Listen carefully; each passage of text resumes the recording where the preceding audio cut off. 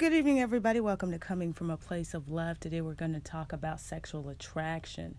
Sometimes you might be with people, but you're not sexually attracted to them, so you need a distraction.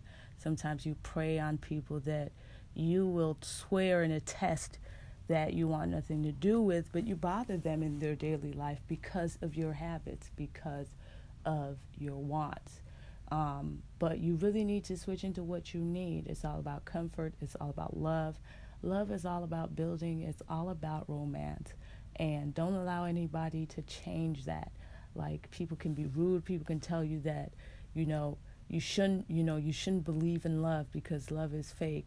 But I think that love is a mirror, so you can see who you really are. And sometimes you might look at that version of you and not like you in that moment, but somebody does, and somebody's willing to work with you through.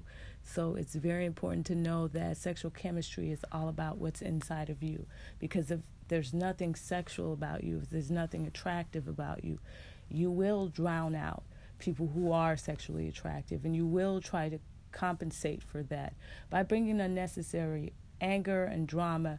And sometimes when you are not attracted to what you're with, maybe you're in the circumstance because you're tied to money and it feels good, you tend to prey on people who are just sexy because they don't need a reason. Their voice is just enough to bring so much tension and energy out of you. So sometimes you're looking at it from your perspective, from your pain, but you have to come from a place of love. You have to know that attraction is a good thing and exclusivity is also important. So sometimes, you just see somebody who lives with you. So you don't really have to go far. You really don't have to reach for something that's not there. You really have to just open your heart and just, feel the moment, feel the stillness. I saw a picture of Zanzibar, and I saw the beach, and I saw the river and the waters.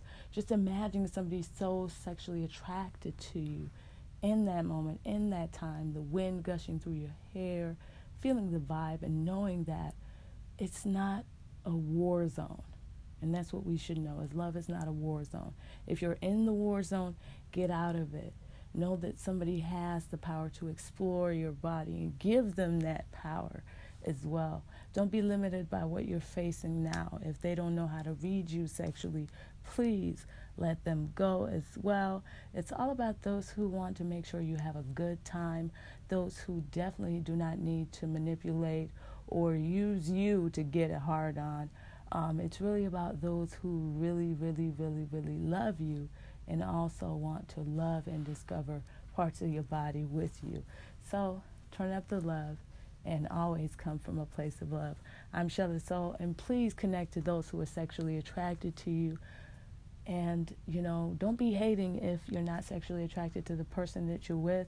I think that, you need to cut off your addiction so that you don't destroy key relationships that you should be holding on to.